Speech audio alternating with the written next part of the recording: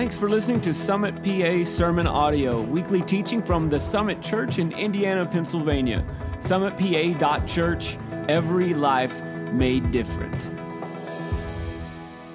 We're talking about the armor of God, and this will be number 5 out of 6 different messages in this series. So, as usual, our text that we're using is found in Ephesians chapter 6, verses 10 through 17, and it reads like this: "Finally, be strong in the Lord and in the strength of His might. Put on the full armor of the Lord and in armor of God, that you may be able to stand firm against the schemes of the devil. For our struggle is not against flesh and blood, but against rulers, against powers, against the world forces of this darkness, against the spiritual forces of wickedness in the heavenly places. Therefore, take up the full armor of God, that you may be able to resist in the evil day, and having done everything to stand firm, therefore, having girded your loins with truth, having put on the breastplate of righteousness, having shod your feet with the preparation of the gospel of peace, and in addition, taking up the shield of faith, with which you will be able to extinguish all of the flaming missiles of the evil one. And take the helmet of salvation and the sword of the Spirit, which is the word of God, and with all prayer and petition, pray at all times." The one thing about the armor of God is we read through the list of the 6 different pieces of armor. We have a tendency to possibly once in a while put our focus on one particular part of that armor. We like the breastplate of righteousness. Just different things like that. Most of us really like the sword. And because we're in a battle, and the thing about this armor of God is there are none of the pieces of this armor, none of the 6 are stand-alone armor. It takes all of the pieces of armor to protect us. So when we read through this, it's important for us to understand that we need to put on the whole armor, the full armor of God. And Paul reminds us of that at 2 different places as he wrote this portion of Scripture. It's important for us to daily give attention to this, to putting on our armor and to maintaining our armor. We all get up in the morning and we get dressed for work, or we get dressed for school, or whatever we're doing over the course of the day, and we primp and make sure our hair is just perfect. See, mine just always stays like this. But, we do all of this work to prepare ourselves to go out into the world and do our work. And one of the things that I've noticed is that after an hour or so, my clothes get kind of askew, and I need to adjust them so that they feel better on me and they look better on me, although that's hard.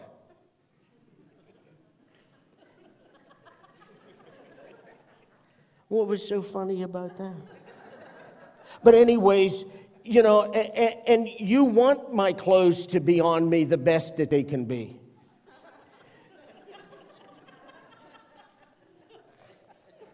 So what we do different times during the day is we go and we get our shirts tucked in, or we primp and we maintain the way that we look because we want to look the best that we can so that we can perform the best that we can. And our armor is really no different than that. We need to give great attention to this armor of God, and we need to carefully put on each piece.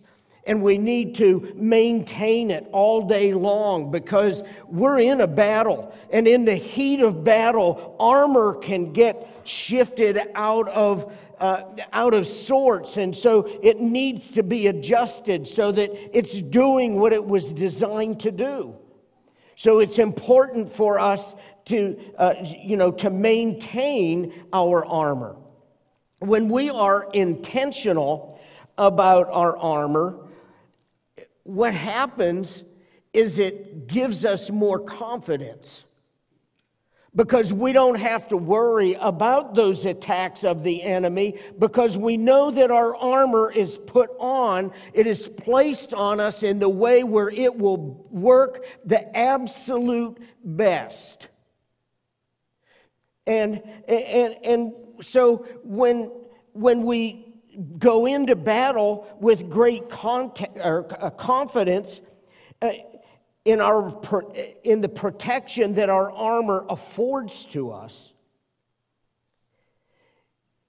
that confidence empowers.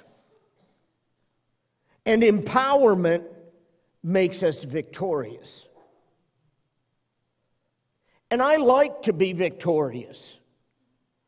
I kind of like to beat the devil up once in a while instead of feeling like he beat me up.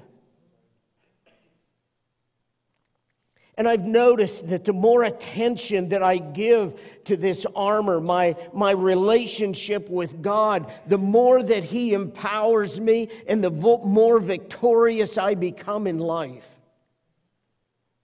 That's what God has designed us to be. He didn't design us to be beat up on. He designed us to beat up on.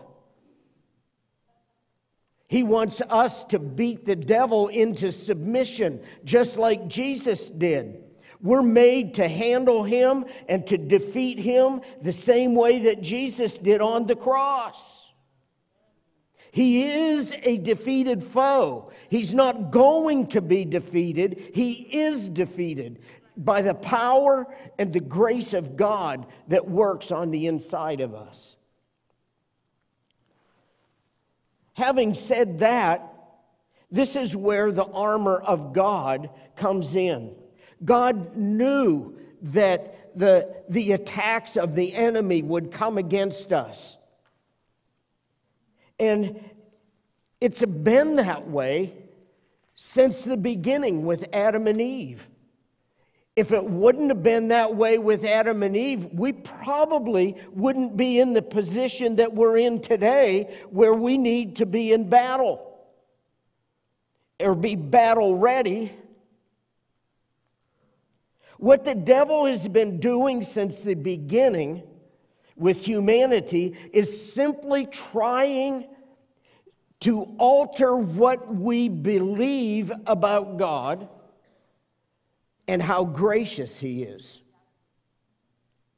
He doesn't want us to come to the understanding that God is so great on the inside of us.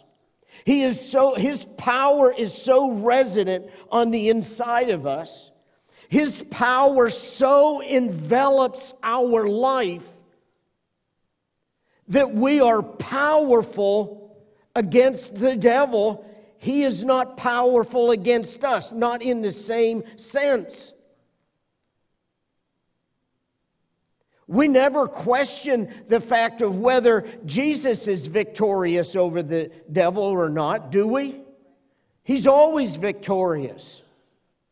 When you and I accepted Jesus Christ on the inside of us, He created us to be just like Him. Or maybe I should put it, He recreated us to be just like Him. That means to me that if He's victorious over the devil, so am I. Because the very victory of God lives in me. I don't know about you, but that gives me a lot of confidence. And it empowers me when I see that the enemy's coming against me. I wish I could stand here and tell you that, bam, I'm just different when he attacks me. But sometimes it takes a little bit of time for me to redirect my mind to battle with the enemy in the way that God created me to do. But the longer I walk with God, the more that I know Him and the way that He loves me and the way that He works with me, the more instantaneous it is that I go to battle against the enemy and not cower before the enemy. He's trying to make us cower. He doesn't like it when we begin to find out who we are in Jesus Christ.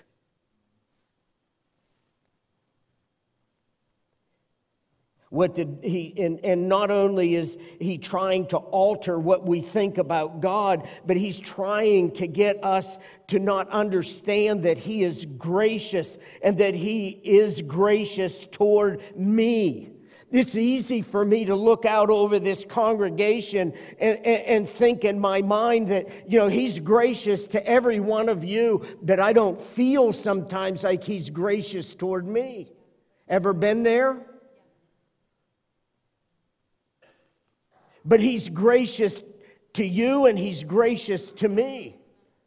And the word grace isn't purely only the unmerited favor of God, even though it is the unmerited favor of God. And I don't diminish that, but it's much more than that. Because I found out that a part of the definition of the word, the grace of God, is this. It's God's ability to do in me what I cannot do for myself. There's a lot of things in this life I've discovered that I'm incapable of being able to do. But I've also learned that God's capable of using me to do what I thought was way too beyond my ability. Like standing here to talk in front of this group of people.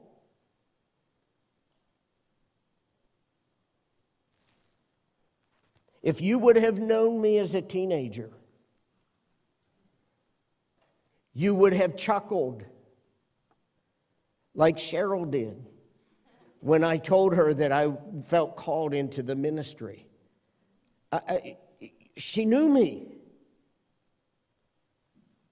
She knew that I was the guy that got up to do an oral book report and couldn't talk because every nerve in my face was jumping all over the place. I'm just saying.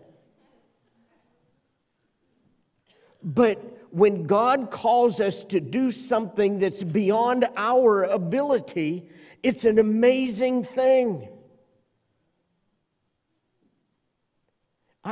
I can't believe sometimes that He's given me opportunity to speak in front of thousands of people, not just a few.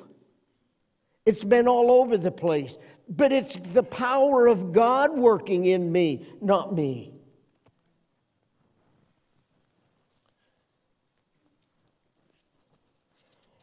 The devil wants to change our view of grace. He wants to change our view of who God is, because if he can do that, He can affect our confidence. He can diminish it. And when He diminishes our confidence, guess what? He diminishes our power and He diminishes our victory over what we're going through. Those things work together always.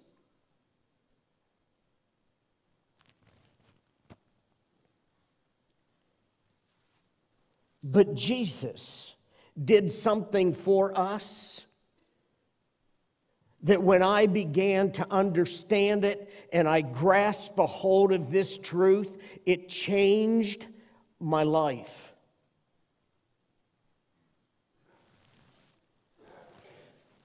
Now I'm going to do something this morning that we don't do very often.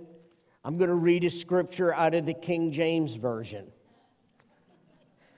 A lot of people get kind of scared when you say, I'm going to read out of the King James, because their instant response to that is, well, I can't understand that. I don't understand all that verbiage. But I want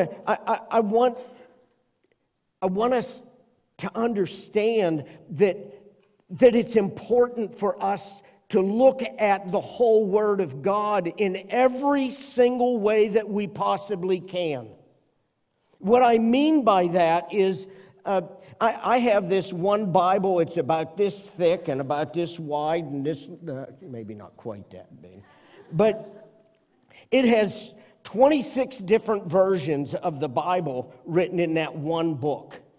And it's not that the Bible is in there the whole 26 times, but when they copied a verse of Scripture, and I think that they used the King James as the basis, every other version that altered terminologies in that verse are also written in there. So there may be 6 on this verse and 8 or 9 on this one, and but they include 26 versions. And I've discovered that when I look at God's Word from different viewpoints, it creates in me what God wanted in the first place. You see, God wrote His Word not because He just wanted us to understand who He is and how powerful and awesome He is, but He wanted us to be able to catch this vision, this picture of who God is. And words, for me, I can't speak for you, but I imagine you see words the same way that I do. They create pictures. When I see a story in the Bible, it creates a picture in my mind and in my heart. And so it's important for me to look at things from different perspectives. So here's this verse, 2 Corinthians 5:21. Many of you may be able to quote it in your version of choice. That's awesome. But in the King James Version, it reads like this. And I'm going to use personal pronouns as I read through it. You'll see what I mean. It reads like this. For God hath made Jesus to be sin for us, who knew no sin, that we might be made the righteousness of God in Christ Jesus. Now, I've looked at a lot of different versions, and almost every other version in the second half of that verse read like this, or similar to it. He made Him sin on our behalf, that we might become the righteousness of God in Him. Now, I don't really have a problem with that. I understand what they're saying. But the thing that stood out to me when I read it from the King James Version is it used the word that when Jesus became sin on my behalf, on our behalf. When He raised us up, He made us the righteousness of God in Christ Jesus, or in Him. We are made to be something. I've been a woodworker all of my life. When I take a piece of wood in my shop and I create a cabinet or a piece of furniture or whatever it is that I want to build,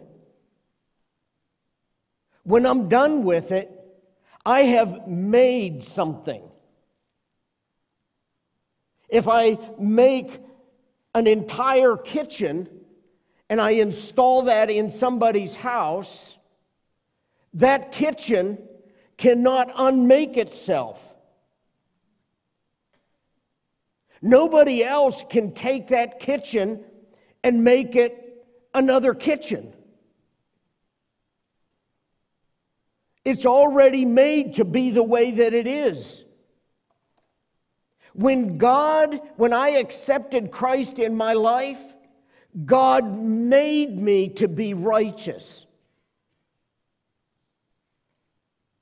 But this is the way I started out my walk with God. Was, oh God, help me to be righteous so that I'm acceptable. And I lived my life for many years like that. And then all of a sudden, I saw that I'm made to be righteous. The devil cannot unmake me to be righteousness. Whoever Jesus is, I am. That's one that's worth writing down. Jesus is the essence of God. He is the essence of love. He is the essence of righteousness. He is the essence of grace. He is the essence of everything that we want to be. This hunger that just tears us up at times. Jesus is the essence of that. And when I brought Him into my life, let me rephrase that. When I asked Him into my life, He made me who He is. And He is the essence of the righteousness of God.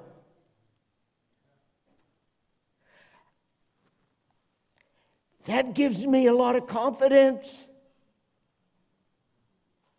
I don't ever wonder anymore whether I'm acceptable before God or not anymore. I don't question that. I am acceptable to Him, not because I'm so perfect, even though Cheryl thinks I am. But I'm perfect not because I'm that good. I am perfect because Jesus is that good. And I'm made to be like Him. That's the coolest thing.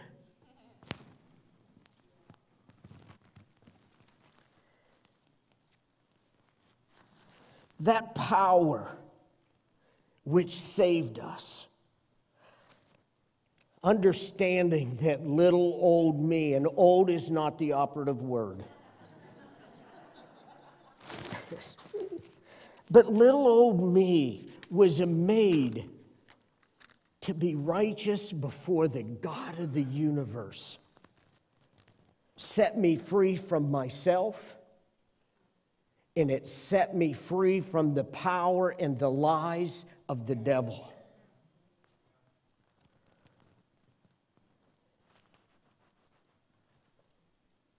He doesn't like that, but it is what it is.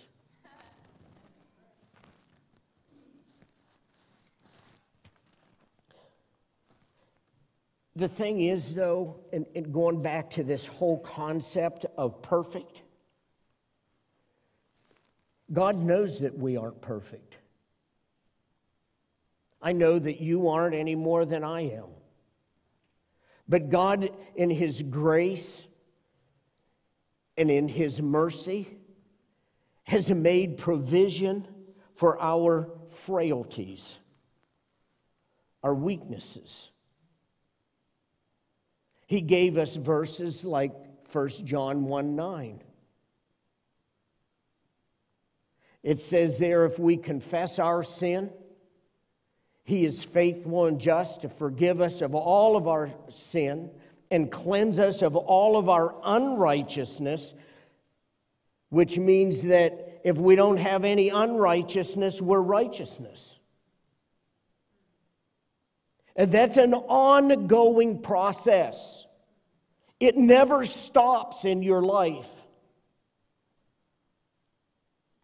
Jesus is always taking all of the unrighteousness that exists on the inside of us, and He is ridding us of that unrighteousness and restoring our righteousness. And it happens so fast. I mean, it's instantaneous. Because when we understand the goodness of God, we begin to live our life like 1 John 1:9, where it's the focus and the purpose of everything in our life. And it just is this constant work of God that's taking place on the inside of us.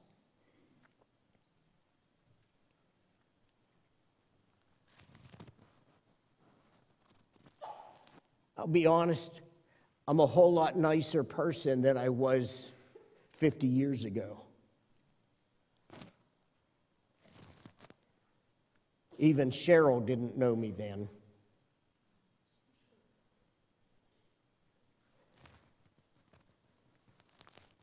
I'm not proud of that stage of my life.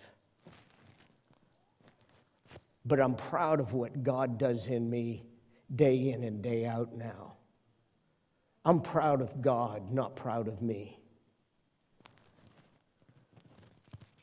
The value of this helmet of salvation is that it is the very power of God to protect the truth. The truth is the belt that goes around, and that belt was designed in such a way that, you know, we see guys that climb trees and guys that climb telephone poles, and they wear this safety harness, that straps that go over their shoulders and that goes down between their legs and cinches up around their waist, and we can't come out of that harness. Listen, we cannot come out of that harness unless we don't maintain it. And the belts all get worn out. But if we're maintaining this belt, what it does is it holds every piece of armor firmly in place. They can't move. It doesn't afford any area that is not protected when we have this armor held in place with the belt of truth. The devil cannot change your thinking if you hold fast to the truth of God's Word. If we're constantly putting the Bible, God's Word, into our heart, I don't know how God does it, but we put His Bible, His Word into our heart, and He kind of causes it to ooze up into here. And it changes the way we think, because His Word changes what we know about ourselves. He wants us to understand fully that we can do way beyond what we think we can do.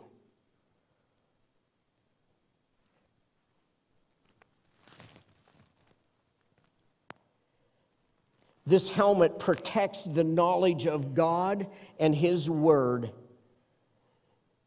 that has or does renew our minds. God is in the business of renewing the way that we think about Him, but He's also renewing the way that you think about yourself. And that's equally as important. Because if we think of ourselves as being weak and incapable, guess what we become? Weak and incapable. But if we believe that we can do whatever God says we can do, and we keep renewing that thought on the inside of us by putting in what He said about us, it changes the way that we think about Him and the way that we think about us. And it gives me confidence knowing that God has empowered me, not because I have confidence in me, but because I have confidence in Him. Changes everything in my life. In Romans chapter 12, verses 1 and 2, it says this, "Therefore, I urge you, brethren, by the mercies of God, to present your bodies as a living and holy sacrifice, which is your spiritual service of worship." And what Paul means by that, verse 1, is that we're presenting our body in such a way that we're making it do the right things. I'll be honest, I don't always want to get up at 5, 4, whatever time it is that I wake up in the morning. I don't want to get up and sit down with my Bible and spend some time reading. I want to sleep. But I can't sleep because I've got this incessant. It's just incessant. I can't help but want to read God's Word. And I wish I had any idea how many times I've read it. I don't keep track. But I hunger for it more every time I read it. There's something about the life and the power that is in the Bible that draws us to it. It makes us more hungry and more desiring of what it says. And it's because it changes who we are. That's our spiritual service to God. And the coolest thing about it is when I submit myself to Him, He makes me want to read it. And then He opens my mind so that I can understand it. It's all Him. And then He gets all the glory because He's the only one that deserves any glory. Not us. It goes on in verse 2. It says, "And do not be conformed to this world, but be ye transformed by the renewing of your mind, so that you may prove what the will of God is, that which is good and acceptable and perfect." There's that word perfect. But that word perfect doesn't mean you never do anything wrong. It means maturity. God is in the process of maturing us in our relationship with Him.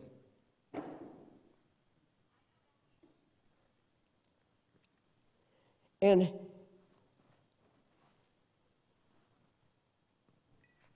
It's an ongoing process in our lives. When we say yes to Jesus, He begins a process of maturing us. And then He continues to do that throughout our entire life. The proof spoken of is not only for those who openly observe and scrutinize everything about us. You see, God wants our lives to be an example so that there's proof that Jesus lives in us. I don't know if anybody in here else other than me has people that scrutinize everything about them. If you don't have enough, I'll give you some. Because there's plenty out there to go around.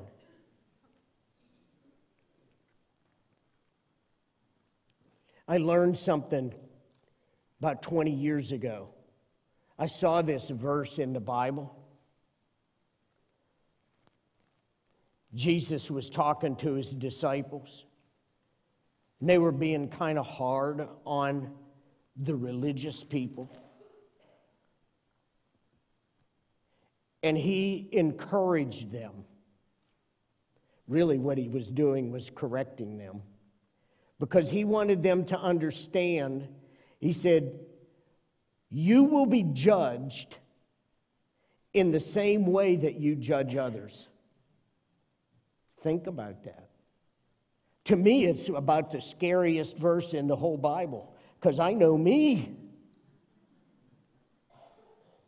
I don't want to stand before God and have Him say, "Well, remember so-and-so and how you judged them and how you felt like you were a step above them." And no, I don't want to go there. It changed the way I lived my life. It changed the way that I see people, because then I began to ask God, help me to love people the way that you love people, which is way beyond my ability. That was free.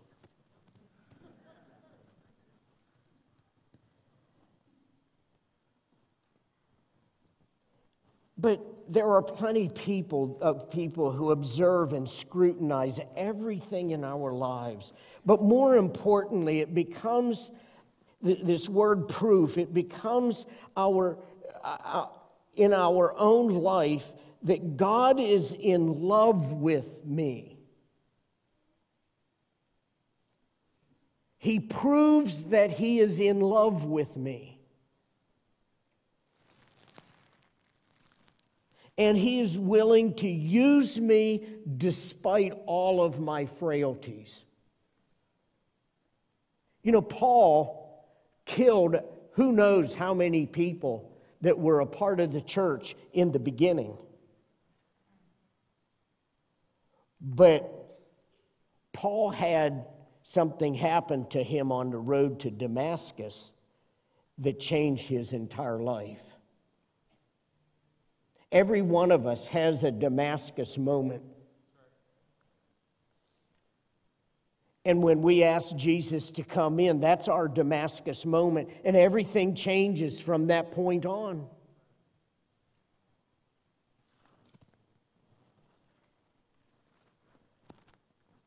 The devil's always trying to find a chink in your armor. All he needs is just this tiny little space. If we're not maintaining our armor and some of the bucklers come loose on the shoulder coverings or something, that he can get his little weaselly self down in there and try to negatively affect us, he's going to do it. He's looking for that. That's why it's important for us to maintain it. But he's looking for this chink. And in the case of the helmet of salvation, he can then come in and alter the way that we think about God and the way that we think about ourselves. If I've heard it once, I've heard it 100 times from the enemy. Sure, God made you righteous. But that righteousness is predicated on how well you live up to God's word. See, that's just one word he switches in that statement. It's predicated on, I guess that's more than one word. Nothing is predicated on that. Your righteousness is not predicated on what you do or don't do, right or wrong. Your righteousness is predicated on what Jesus did for you on the cross the moment you said yes to Him.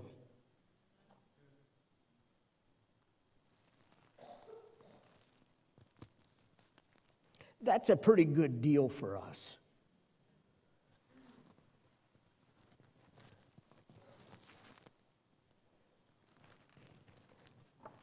The truth is, in Philippians 3, verse 12, it says this. Paul said, "Not that I have already obtained it or have already become perfect, but I press on so that I may lay hold of that for which also I was laid hold of by Christ."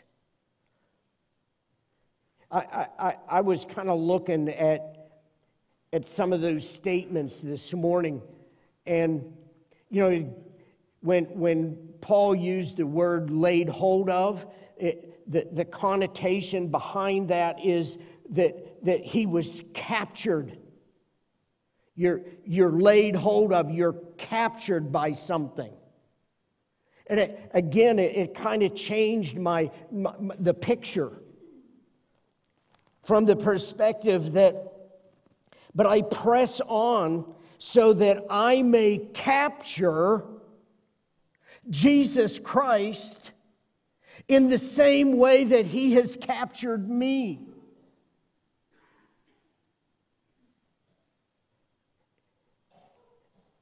You know, again, it builds our confidence to know that He is at work capturing us, capturing our thoughts, capturing our life. As we try and work, as we work toward or submit ourselves to capturing Him. Paul never considered himself to be perfect, but what he did do is submit himself to the truth of God's word. Paul understood if he would press in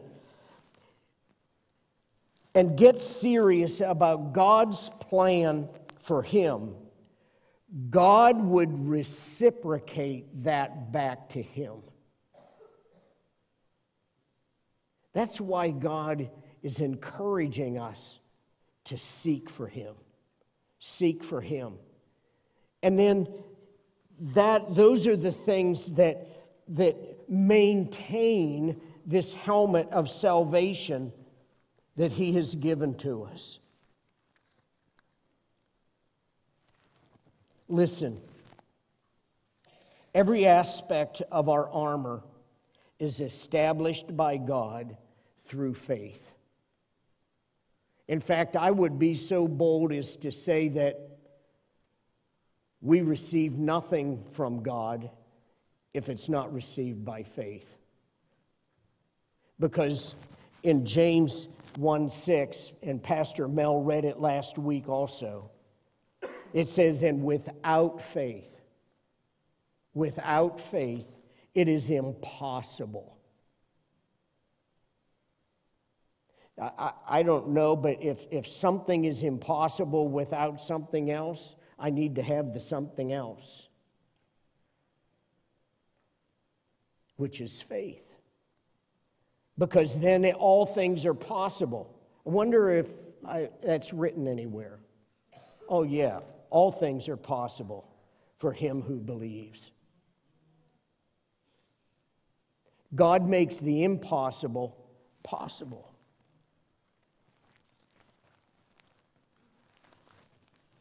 It says there that, and without faith it is impossible to please him.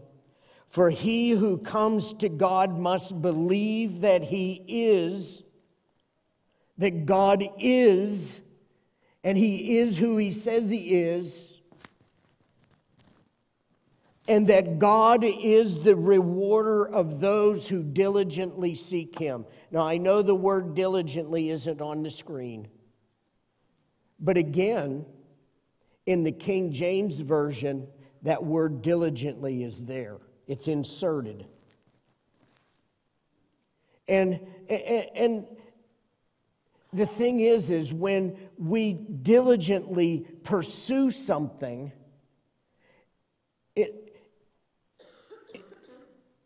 it means that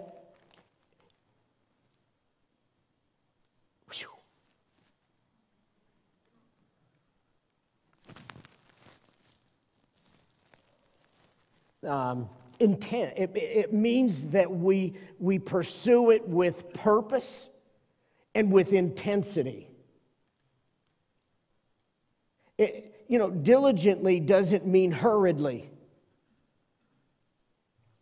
It means with purpose and intensity in our lives.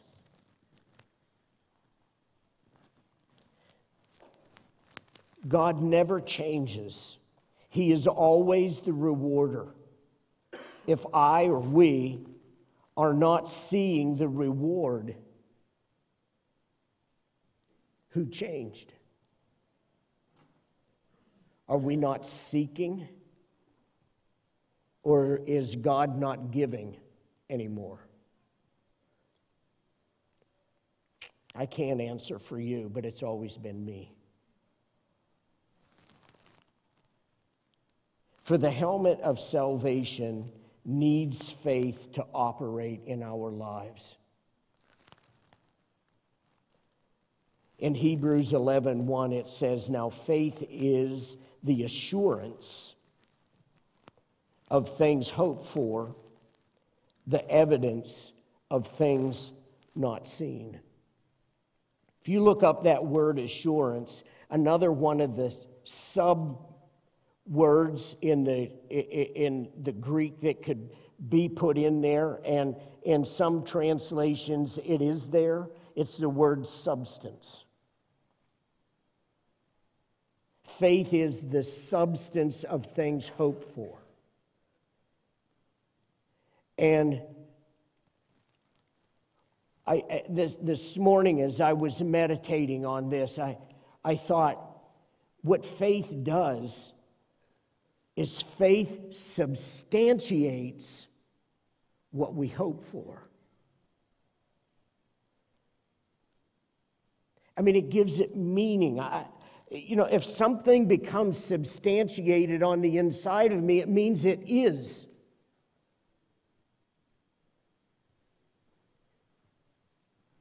All of these things are what God is using to maintain this helmet of salvation.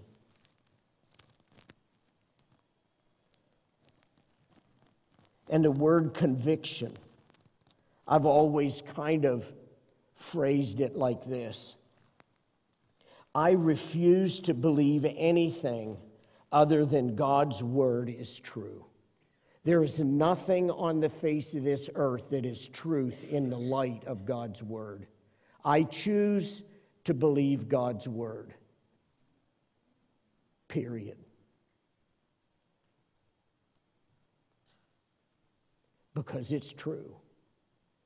When God says I'm victorious, I'm victorious. When God says I'm righteous, I'm righteous.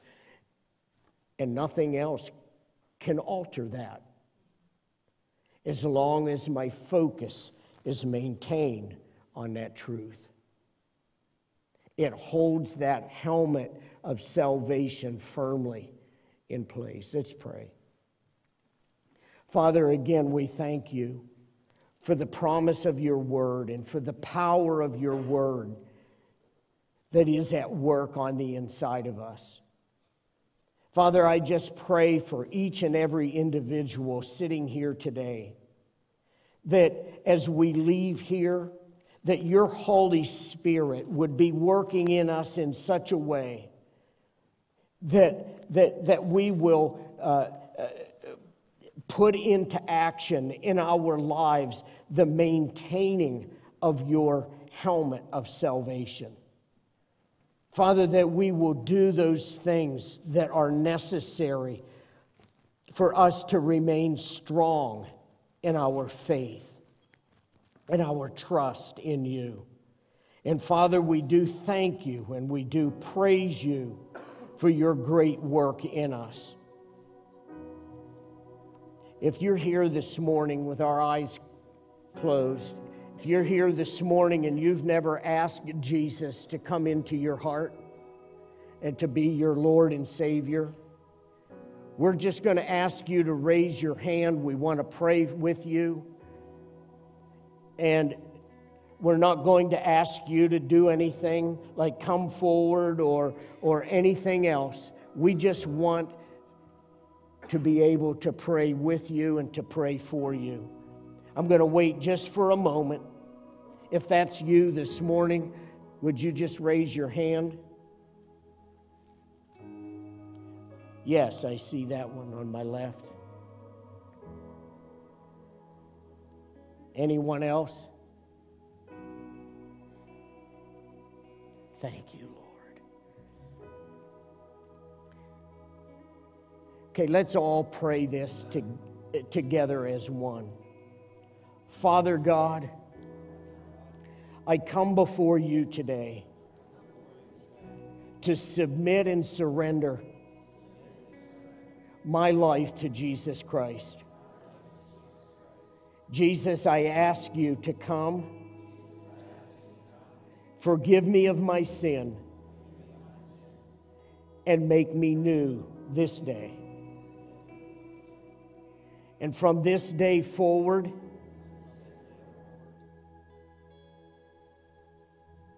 my decision is to not go back to where I was, but to continue to follow you.